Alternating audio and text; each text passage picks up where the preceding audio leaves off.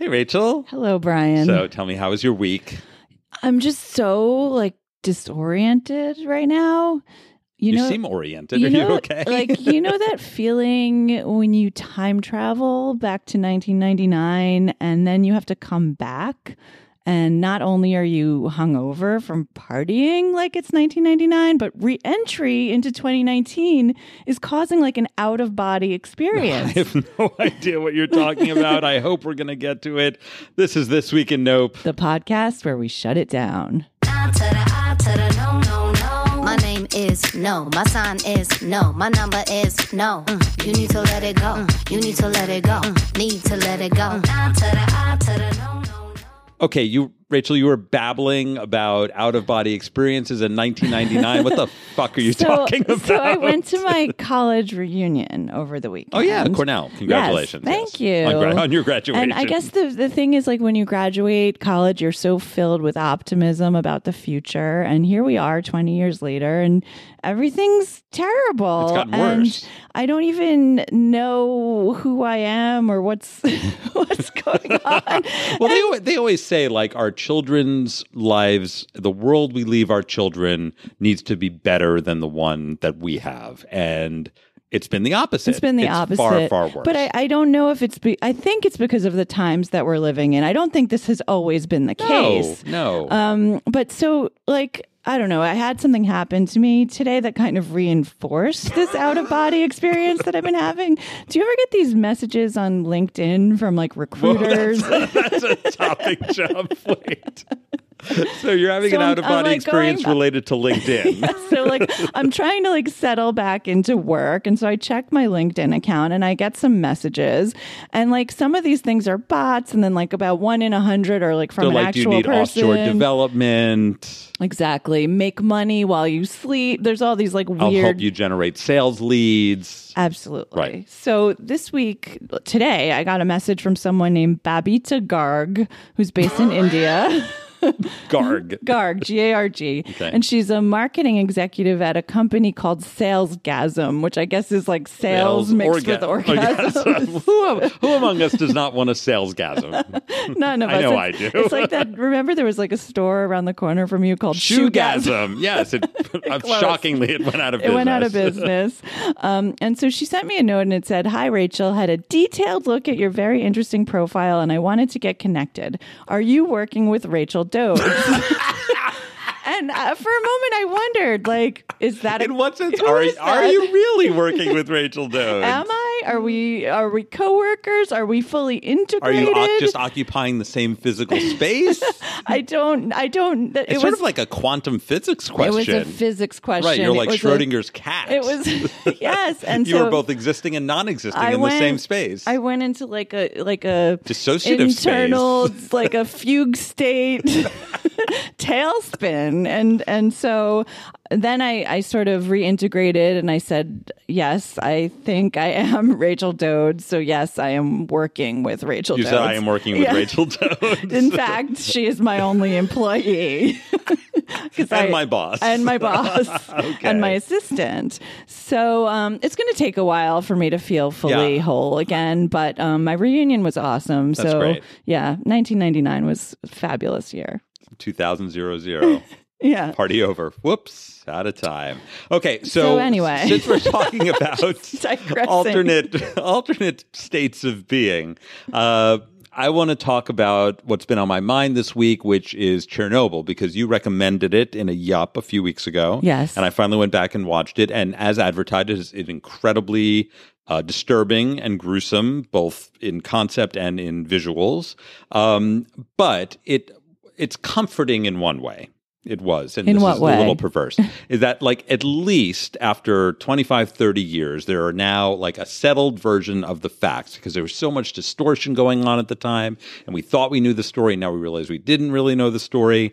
And now that series did an amazing job of establishing the facts, showing us what was really going on behind the scenes, the incompetence, the cover-up, and it also gave us the human stories behind it. So I really thought it was an accomplishment. It was amazing, and it was all like integrated from that Voices of Chernobyl, which is basically like firsthand accounts from people who were there. Oral history, that's right. So you would think that this account is well established. However, not for everybody.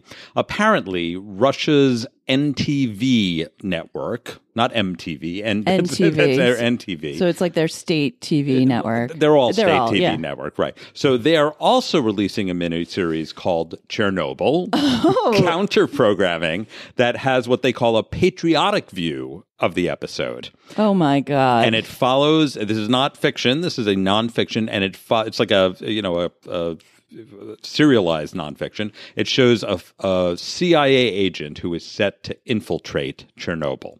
And here's a quote from the director. He said, "There is a theory that the Americans had infiltrated the Chernobyl nuclear power plant, and many historians do not deny that on the day of the explosion, an agent of the enemy's intelligence services was present at the station." This is straight out of the Putin and Trump playbook. I'm thinking, many people say, and I have not denied that there is no reason not to think that the Americans caused Chernobyl.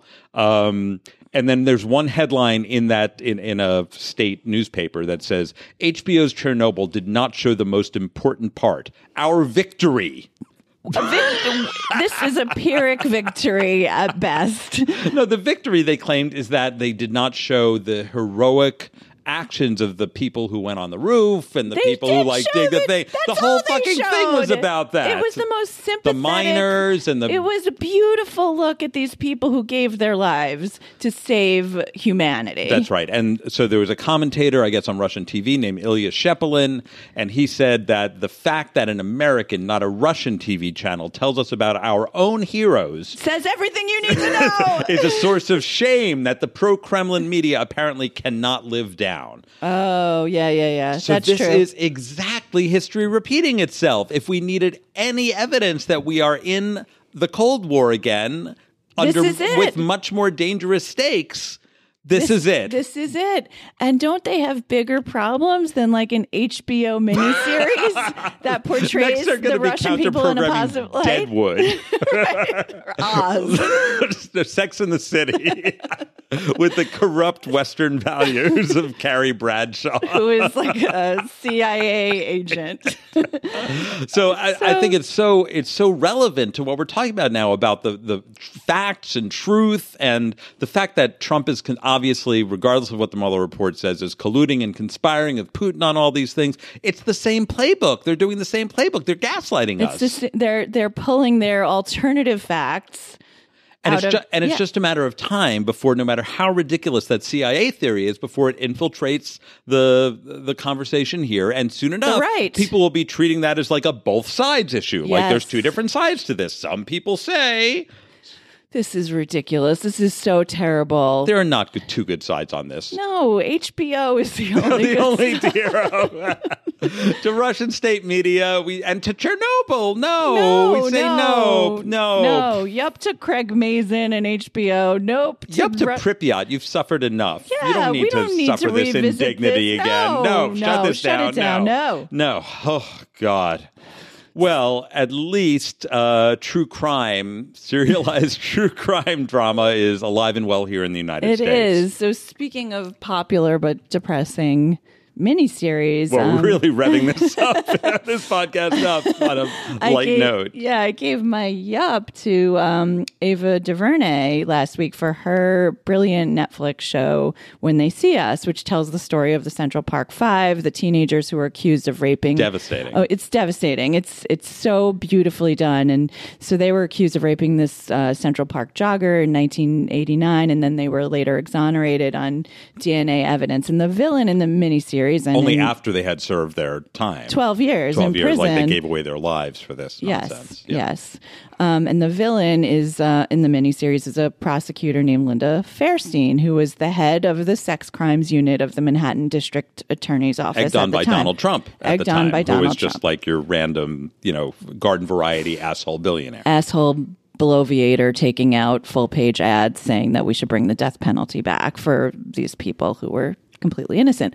So this Linda Fairstein oversaw the case, and she was criminally negligent. She ignored evidence that didn't fit her narrative. She wanted to find a neat little story and lock these boys up. And she's played in the miniseries by Felicity Huffman, which is like says clean hands.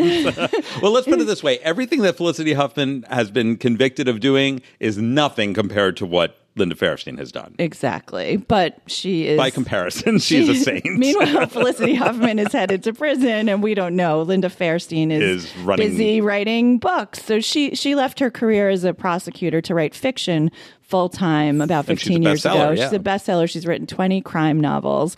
And until this miniseries, most people did not realize that Linda Fairstein was living in a fictional fantasy land all her life, even when she was a prosecutor and supposed to be sticking to the facts. So since the show dropped, there's been a hashtag campaign, Cancel Linda Fairstein. And while she wasn't the only one responsible for the miscarriage of justice in the Central Park 5 case, there's no love lost here, and I agree that she should be canceled, and she has been canceled. She was dropped by her publisher last week. She had to resign from the board of Vassar College and Safe Horizon, which is a nonprofit. Glamour magazine retroactively rescinded her Woman of the Year award, which they had given to her. You know you've fallen far when Glamour magazine... Is it still published, Glamour? Yes, it is. They have a new editor, too. And so she actually was Woman of the Year in 1993, if you can believe that. But Linda Fairstein is not taking this lying down. She is fighting back. She's a fighter. And the op-ed pages of the Wall Street Journal, my former employer, published her self-defense this week, and it was an abomination. Really? Yes. Really? I saw the headline. I couldn't bear to read it. I mean, it's so disgraceful. She says that the miniseries, quote, is so full of distortions and falsehoods as to be an outright fabrication. And how does she back this up? She criticizes the timing and the dialogue, which is like that's normal narrative conventions. She says Corey Wise and Yusef Salam, who are two of the Central Park 5, they were not arrested on the street, but in their homes, which is like... What difference does that make? It's a minor quibble. And basically she says that just because, this is the biggest thing, just because they didn't necessarily rape the Central Park jogger doesn't mean that they didn't commit other crimes. What other crimes? That night. Like other people who were assaulted. Unless they raped or murdered someone else. And even if they did, they should be tried for the crimes that they're suspected of, not some other crime that is basically the same thing. And they were accused of those other crimes, and they've also since been exonerated by those crimes. And the only evidence of those crimes was statements from the defendants themselves, which is now understood to be coerced, right? So she ends by saying, Ms. DuVernay does not define me, and her film does not speak the truth. No. To which I say, Linda, stop talking. No, that was a work of art, and it provided copious evidence that even if there was creative license taken, which there has to be, we didn't have recordings of everything, but we did have the recordings of the confessions, and I'm sure that whatever was relayed is identical to the confessions because they couldn't make that up because there's documentary evidence. So if all we had was that, then obviously the core premise of the show is true. It's true. And then we also have the DNA evidence and the confession from the person who actually committed the crime and is the only person scientifically linked to the victim. I think that look, Linda Fairstein is a scumbag, and of course she's going to try to defend herself because her life is going to a tailspin now, rightfully so. But I give the note to the Wall Street Journal. There should be some vetting. It's not like anyone who is victimized by the quote-unquote left deserves a platform so they can defend themselves. Exactly. No. She should not have she should not have this megaphone. She can go stand on a crate on the corner and scream it on Canal Street if she wants. And also she should just shut up. She's written 20 books. She's made millions of dollars. She doesn't have to go to jail. All these people suffered because of her crimes. And now she should be totally canceled. They can't get those years of her life back, their life back, and she should give a few of her own. She should be disbarred. She should be jailed. This is terrible. Never get a publishing contract again. No. And Wall Street Journal, you should issue an apology for publishing that. Yes. Yeah. Wall Street Journal, no. Last week we had an interview, and this week we also have an interview. I was on Facebook and I saw this post that stopped me in my tracks because it was very relevant to Nope content. Brian, you had been in London and you were at the West End and you noticed that they were serving bagels in the theater. Ice cream and bagels and schmear in the theater. They'd bring them to your seat, and we were seeing this ridiculous, morose Ibsen play. It wasn't ridiculous; it was great. But the people eating ice cream and bagels, ham bagels and pickles, and it was just completely inappropriate. Inappropriate. I hypothesized without evidence that this was a trend, a plague of people eating inappropriate things in the theater. And you were correct. So on Facebook, I saw this post from this former business associate of mine. His name's Seth Fradkoff, and he's a marketing executive at a movie studio.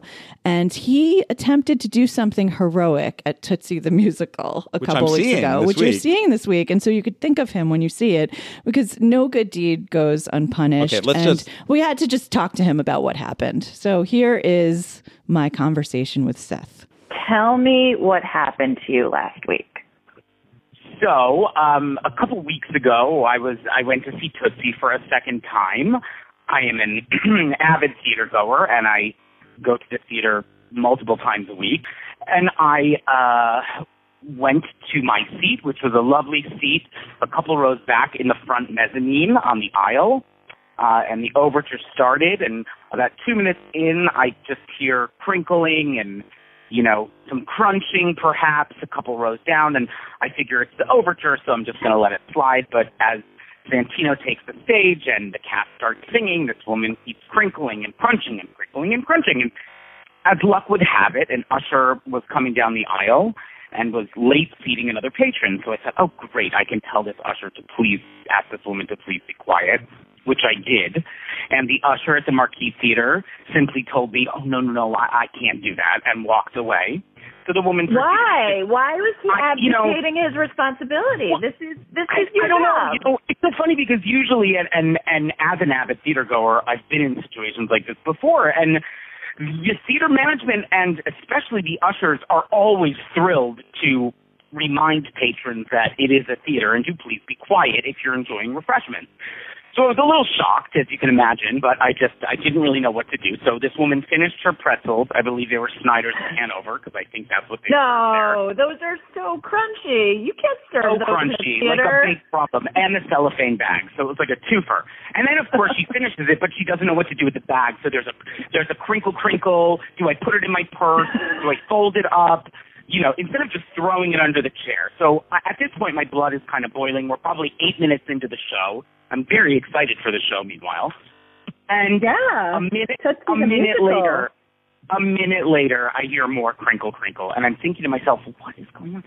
And I look, and I'm like, oh, no, she is not pulling out another snack. I was like, there's no way she's pulling out another snack. And she did. So I was on the aisle, and I don't know what came over me. I find myself of sound mind, but what ended up happening is something came over me, and I think years of theatrical interruptions. I went down the 2 stairs to the row that she was in. I reached across the man on the aisle. I grabbed the package of Twizzlers out of her hand, full on, grabbed them, and I didn't know what to do at that moment, so I kind of threw them up the aisle and went back to my seat. You snapped. You were standing up for human decency. I mean, I had to. You know what? Like, she was the crunch, the crinkle, the this. I had a Twizzler incident last year at Lobby Hero. There was an elderly couple that was enjoying Twizzlers through the whole second half of Act 1, and at intermission, I have the usher basically threatened to kick them out, and it was Twizzlers. I will tell you, Twizzlers. So maybe I have a thing with Twizzlers. And, the man behind me, when I sat back down under his breath, was like, you psychopath, they sell refreshments here. And I was like, oh my God, what? I was like, the adrenaline was pumping through me. And then a man in a suit came down and tapped me on the shoulder and said, sir, I heard there was an incident and the usher was with him. And they're causing, they're like, we have to talk outside. And I was like, okay. And then the usher with him says, I'm sorry to do this. And now look what you've done. You've caused more of a disruption. And my mind, Rachel, was so all over the place because part of me couldn't believe that I'd actually done what I had thought about doing tens of times at the theater, which is ripping sound-inducing snacks out of patrons' hands. And then the other part of me was like, oh, great, now I'm not going to get to see the rest of Tootsie again before the Tonys. So... Yeah, I think they're targeting the wrong person. Had the usher just responded to your initial complaint, the right person would have been dealt with. None of this would have happened. But so we go outside, and I guess he was security, asked me to recount the story, to which I did. He said, well, you can't touch other patrons in the theater. And I said, I understand that I didn't touch another patron. I just touched her Twizzlers. He said, I was like, well, I mean, I'm not a violent person, so that was never going to happen. I said, and then he went on to say, that's why we have a staff and you should let an usher know if there's an issue. Well, that's when you did. And I said, I did tell your usher. She told me that she couldn't do that. He's like, well, I don't know if we can let you back in. I said, you know what? I'll stop you. I said, I've seen the show already. I'm just going to go. Thank you. He's like, well, we were going to make you leave anyhow. I said, that's all fine. So I left. My friend Joelle, who was with me, thank God, stayed and enjoyed the show. She said there was a lot of scuttlebutt at intermission. And the kicker, Rachel, is that when I left, apparently someone appeared with a new bag of Twizzlers for the culprit. I think there's in all seriousness, kind of a greater conversation here, which is, I understand the economics of theater, as you know, because we go way back. I work in film. I understand entertainment. I understand film, theater, it's a business. And I understand that there is a lot of money to be made on refreshments. So don't get me wrong. I understand that. However, there has to be kind of more rules put in place. There has to be better policies about refreshments in theaters. Whether it's figuring out proper packaging, whether it's not selling things in cellophane packages, whether it's if you buy candy or snacks that are noisy, they have to be consumed before you enter the theater. So it's before the show or it's by the end of intermission. And I think that the front of house staff, there needs to be more strict rules about if you are, crinkling your thing, you get a warning and you're going to be kicked out of the show. I'm sure you've seen it, and you can look on Twitter. Actors complain about it all the time. And unless someone is going through a diabetic shock, I really believe they can hold an hour without eating a goddamn pretzel or a Sour Patch Kid. That's just me.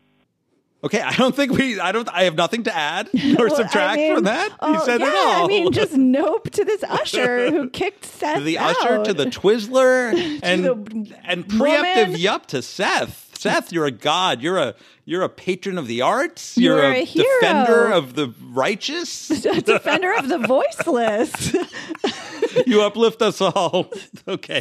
Yup, Seth. Nope to Seth, and yup to Tootsie. What's the theater? Marquee Theater. The Marquee Theater. I'll be there. I'll report back next week as to how it was. And if you see someone munching on Twizzlers, what are you going to do? I'm going to walk right up to them and throw it in the aisle. Yes. And if it's an act of civic disobedience, if I get thrown out, then so be it. I am standing on the shoulders of giants. Shut it down. No. Okay. You were at your college reunion. Yes. I worked to pay my contribution towards paying my way through college. Did you have to work at all, or? I didn't. Okay. I mean, I'm going to proudly say I'm very lucky I didn't, but I did go to a state school. That's Cornell right. Is a state I did not, school. and I had to pay. I had a contribution, and I worked very hard to do that. So, but if you had to work to pay your way through college, what kind of job do you think you would have done? What do people do? They work in the dining hall. They work in the campus store. Right, exactly. Gerald worked at a Japanese restaurant. Oh, that sounds fun. Yeah. Did he learn to roll sushi? No, but he speaks Japanese, so he was able to practice it. Oh, so it was edifying as well. Okay, so I'm going to tell you the story of 19-year-old Beau Jessup. It's a woman, B-E-A-U. She's British, and she made hundreds of thousands of dollars to pay her pounds, I guess, to pay her way through college. Where did she go to college? In England, it's not even that expensive to go to college. Well, she made a profit. She drank the rest at the pub. And she did this by naming Chinese babies. That was her side hustle. So apparently Chinese people think that their children need American or English language names in order to compete in the international economy, in the global economy. But they're very sensitive to them being culturally appropriate because, in Chinese culture, numbers and names and characters are very significant towards them. So it has to be auspicious. Yes. Right? Everything has to be 999 auspicious. 8 is the lucky 8, number. sorry. Yeah. Oh, that was racist of me. Terrible. Terrible. Okay. So she has this algorithm where she generates names for Chinese babies, and she has named 677,900 Chinese babies. The fact that she's named so many babies should tell you that her names are not significant. She's not able to put any No, let me thought tell you into about. I'll tell this. you about how she does it. She got the idea when her father was on a business trip there, and she went along, and someone had a baby, and they were asking for a name. They were lamenting that they needed an English name, and she asked her like, "What is it about the baby?" And they said she has so much potential to improve herself. So she suggested Eliza after Eliza Doolittle Doolittle. from My Fair Lady. Okay. That she improved herself. Yes. Okay. So she did a TED Talk, actually. Now, here's the quote. Traditionally, these names would be self-assigned or given by teachers, but due to language barriers and internet censorship in China, the ability to research them can be limited, often resulting in unfortunate and sometimes comical selections, highlighting examples like Rolex Wang and, and Gandalf Wu. Gandalf Wu has a bright future in Mordor. In Middle Earth, right? And Rolex Wang is destined to be in the horologist. Okay, so the way she does it, here's her algorithm. People, because it's scalable, she doesn't have to do any work. People go online. It's called, what's it called? Chinese names. Does she must speak Chinese. Yeah, Chinese special name, Okay. it's called. So they choose 5 characteristics for their baby from a list of 12. The ones that they would most like their child to embody in the future. And then there's an algorithm that generates 3 gender-specific names. The Chinese parents are encouraged to share these suggestions with their friends and family, vote on it, and come up with one that they like. Okay. I like that. I think that's interesting. It's very collaborative. It's like crowdsourcing a name. But however, I think that like we're on our way down and China's on its way up. Yes. And I think it should be the reverse. I think we should They should be helping us pick Chinese names. Yes. Right. They're very enlightened that they know they need English names. It's like when you go to, okay, I'm not going to go there. But like it's like they don't need English names. No. We need Chinese names. We definitely do. Okay. So if you go to the website, which I'm sure you'll link to, there are cartoons, like very comical cartoons of babies all over the place. And they have like little thought bubbles with their names. And they're very common names like George and Susan and Colette, which I guess is not that common. But then and they're all happy with their names. And then there's this one baby who's like, I'm like unhappy. And there's a little name tag that says Minnie. Minnie. Like M-I-N, like Minnie Mouse, not like a Minnie Cooper. And she's clearly unhappy with Minnie. So that's what happens if you don't use this service, if you wind up with a name like an inauspicious name like Minnie. Like Minnie Mortimer, who's related to Tinsley. Oh, I don't know Minnie Mortimer. I think she's her ex-sister-in-law. maybe? Okay. Anyway. Topper's sister? Yes. Okay. So, no, I think that the Chinese should just be Driver. presented with a list. Just a nice list of nice English language names. There's no phony algorithm. This is a very smart. It's smart on Bo Jessup, but it's a solution in need of a problem. It's a hammer in search of a nail. This is nonsense. How much is she charging per name? 79 cents. 70. Wow. Oh my goodness. You should charge a premium. If you're at least going to do this, charge a premium. Yes, at least. Is that what your child's life is worth? 79 cents? She could have charged like $10. Life is cheap. Yeah, this is. You're just gonna go with a 79-cent name from like a website from Bo Jessup? No. No. Shut it this down. Okay. Well, these East Asian trends do have a way of permeating the Western world. We are all bound together in one garment of destiny. It's one big Pacific nation Yes. right now. So there was a New York Times profile this week that caught my eye that I was really interested in. It's about a woman named Bethany Gaskin. She's 44, and she has become a millionaire by eating giant crab legs I on saw YouTube. this article and I was so mad. I was so jealous. Right. So she's become a millionaire by eating giant crab legs on YouTube. There's nothing more I would like delicious. to do more. Right. When people ask you, what do you want to be when you grow up? What is your dream job? I didn't even know that was a job. It's a job now. So she has 1.8 million YouTube subscribers. She has almost 1 million followers on Insta, including Cardi B, Wow. who loves this. And here's what she does, because I watched this video. She sits down in front of the camera with this like baking tray full of crabs and lobsters and fried chicken Delicious. and shrimp. Delicious. And then she just like talks to you like a normal person. And it's just like very engaging. She's very personable. And all the while she's like cracking mussels and lobster tails and like hard-boiled eggs and roasted red tomatoes. And just eating it as if you're like at the table with her. Yes, but you're not eating. It's She's so just like painful. binging. It's like the world's worst all-you-can-eat buffet. It's like one of those buffets at like Sizzler where they have like a little or Vegas where they have a little bit of everything, and you pile on like green beans and roast beef and lobster and potato salad. Except you're not allowed to eat, and the person you have to sitting watch someone else eating it. And she's got this famous Smackalicious sauce where she dips everything in this sauce, and it's very sensory. As soon as she starts talking to you, she'll like start telling you a story, and then she'll take a break and pick up like a lobster tail, and then she's like dipping it and lip smacking and shell cracking, She's and like she's sort of Nigella like Lawson, oohs basically. and ahs. Yeah, but like not like your normal Food Network like Rachel Ray take a taste and say so good, or Guy Fieri. She is like she's like food-gasming. Yeah. Right? like salesgasm. She's shoe-gasming. Now, she's not the only one. This is comes from South Korea. It's called mukbang. Okay. And it's a portmanteau, and it comes from the Korean word for let's eat, which is mukja, and broadcasting, with his bang song. And for her, this is more than just a business, even though it's made her a millionaire. She says it is her calling. She says, I think of mukbanging. It's like the verb of that is just too funny.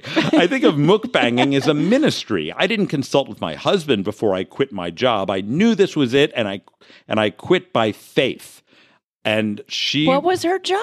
Oh, she was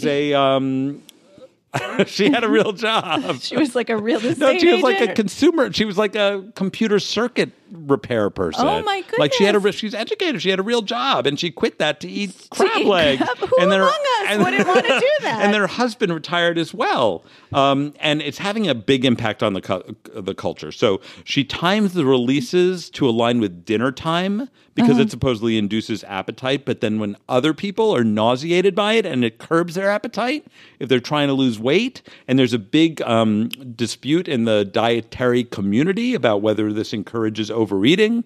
But the most intriguing, medical consequence of this is neurological. And the claim is that it induces this ASMR thing. Have you like we've meditation, talked about No, we've heard about ASMR. It's like when you look at a pattern, you look at a certain type of pattern, like the skin of a melon, and they call it sparkling brain tingles. We've talked about this on Note before. It's like this weird phenomenon. And so when you watch, quote, trigger videos, it sparkles brain tingles. And one viewer testified, the videos put me to sleep and relax me. It makes my hair on my arms stand up and gives me goosebumps because it's so relaxing. It like triggers something in your brain, the ASMR That cortex. doesn't make any sense. When you're relaxed, your hair on your arms isn't standing up. This person That's a has trivial no detail. The point is, this lady is eating giant crab legs, and people are fainting. She's crab wife. She's crab. Okay, Her Bethany husband- Kaskin, I am thrilled for your success. I wish you all the best. Enjoy your crab legs. Enjoy your fortunes. But I'm sorry, I cannot approve of this. I will not be watching I'm your just videos. jealous. I'm mad. I didn't think of this first. This is nope the to business us. model. If someone smartest walked into our business. startup accelerator and said, I have a business model, I'm going to eat crab legs on YouTube. No, but People everyone would be like, laugh what's the them out the door. what's the market size? But the thing is, you have to believe in your vision, and you have to commit to and it. never quit. And never give up. Never give up. Never stop chopping. No. No. Okay, Rachel, what's next? So I want to talk about graduation. There's a lot of graduations going on right now, and Yes, commencement. We call it commencements. Yes, and AJ is going through his pre-K commencement next week. We only have 2 tickets to it, but anyway, so there's this very elite small school on an island in Massachusetts called Cuttyhunk Island. Have you heard of Cuttyhunk Island? No, but it sounds like an island in Massachusetts. Okay. So like for the 8th grade graduating class last year, they had a retired astronaut give the commencement address. The person's name was Katie Coleman. And this year they really wanted to go big. So they tried for Oprah, they tried for Michelle Obama, and ultimately they got Jenny Slate. She said yes, she would give the 8th grade. But she's cooler than those people in some ways. She's so cool. She's one of these indie darlings. Indie darling triple threats, comedian, actress, writer, director. She played a character on Parks and Rec, and she was dating Chris Evans previously, and now she's dating an artist named Ben Shattuck, who I wrote Profiled about. in your Vanity Fair article. Look it up. Yes, and he lives near Cuttyhunk Island and runs the Cuttyhunk Island Writers Residency, which I would love to attend. We have one both day. loved to attend. Call us. Call us. So anyway, so Jenny's giving this speech, and she said in this article in the New York Times that she's given commencement speeches before, but this one is particularly nerve-wracking, and she felt a lot of pressure, and she was like, oh my God, are you sure that they want me? And that's because the school is really small. Do you want to know how many students they have? So it's a high school though. No, it's an 8th grade. It's an elementary school. Grade. Yeah. Okay. So I mean, Doug went to a small school. I think per class there were like 64 people. I went to like a school that had 400 people per class. Okay. College had 1,600 people per class. How many people? I see this coming. How many people were at Cuttyhunk Elementary? Yes. 1. So it was more like a meet and greet. I thought you would say like 6 or 4. There's one person. Her name is Gwendolyn. She's 13. She didn't know who Jenny Slate was at first. They could have at least given her like an orientation and showed her Parks and Rec. Yeah, or what's the movie? Obvious Child. Yeah. Yeah. But so Jenny's very excited. They've had a lot of conversation. It's like a one-on-one tutorial. But there is going to be, like, the whole community is going to come out. There's only 12 people who live on the island. Oh, my God. But 100 people will be there. There's going to be a community potluck. They're shipping them in. But my whole thing is, like, this is not scalable. Why does this is not a business Why does model. Gwen Lynch get Jenny Slate for her commencement speaker? Why couldn't this be done over Skype? Jenny Slate deserves a bigger audience. Why can't Jenny be given? There should be commencement as a service. There should be a subscription service where you can basically tune into the commencement speaker of your choice. Like Cameo? Like Cameo. You can get a personalized reading. Like Ramona Singer can give your commencement address. You pick who you want. That's yours. Nobody's paying attention during the actual service anyway. So you just put on like virtual reality glasses and then you're at someone else's, or they're in a green screen. Like Oprah's just in a green screen somewhere at like Harpo Studios. And then she's given your commencement address. And you could just substitute the name of the school. Yeah, there's nothing unique to whatever school. They give commencement addresses every year. And it could be just like a hologram, and no one will ever be the wiser. And it's scalable. That's a scalable business model. Commencement I will addresses. invest in that. No. One-on-one, yes. No. No to Cutty Sark. Cutty Hunk. Elementary school, middle school. Jenny, what are you doing? Jenny, that's insane. Maybe she just wanted the free, charter jet to get there for like a weekend vacation. But she's there anyway because her husband runs the writer's residency. Then maybe she thought, what am I going to do? I'm going to go to the grocery store, or I'll give the commencement address. She was in the neighborhood. No, the whole thing is ridiculous. Shut this down. No.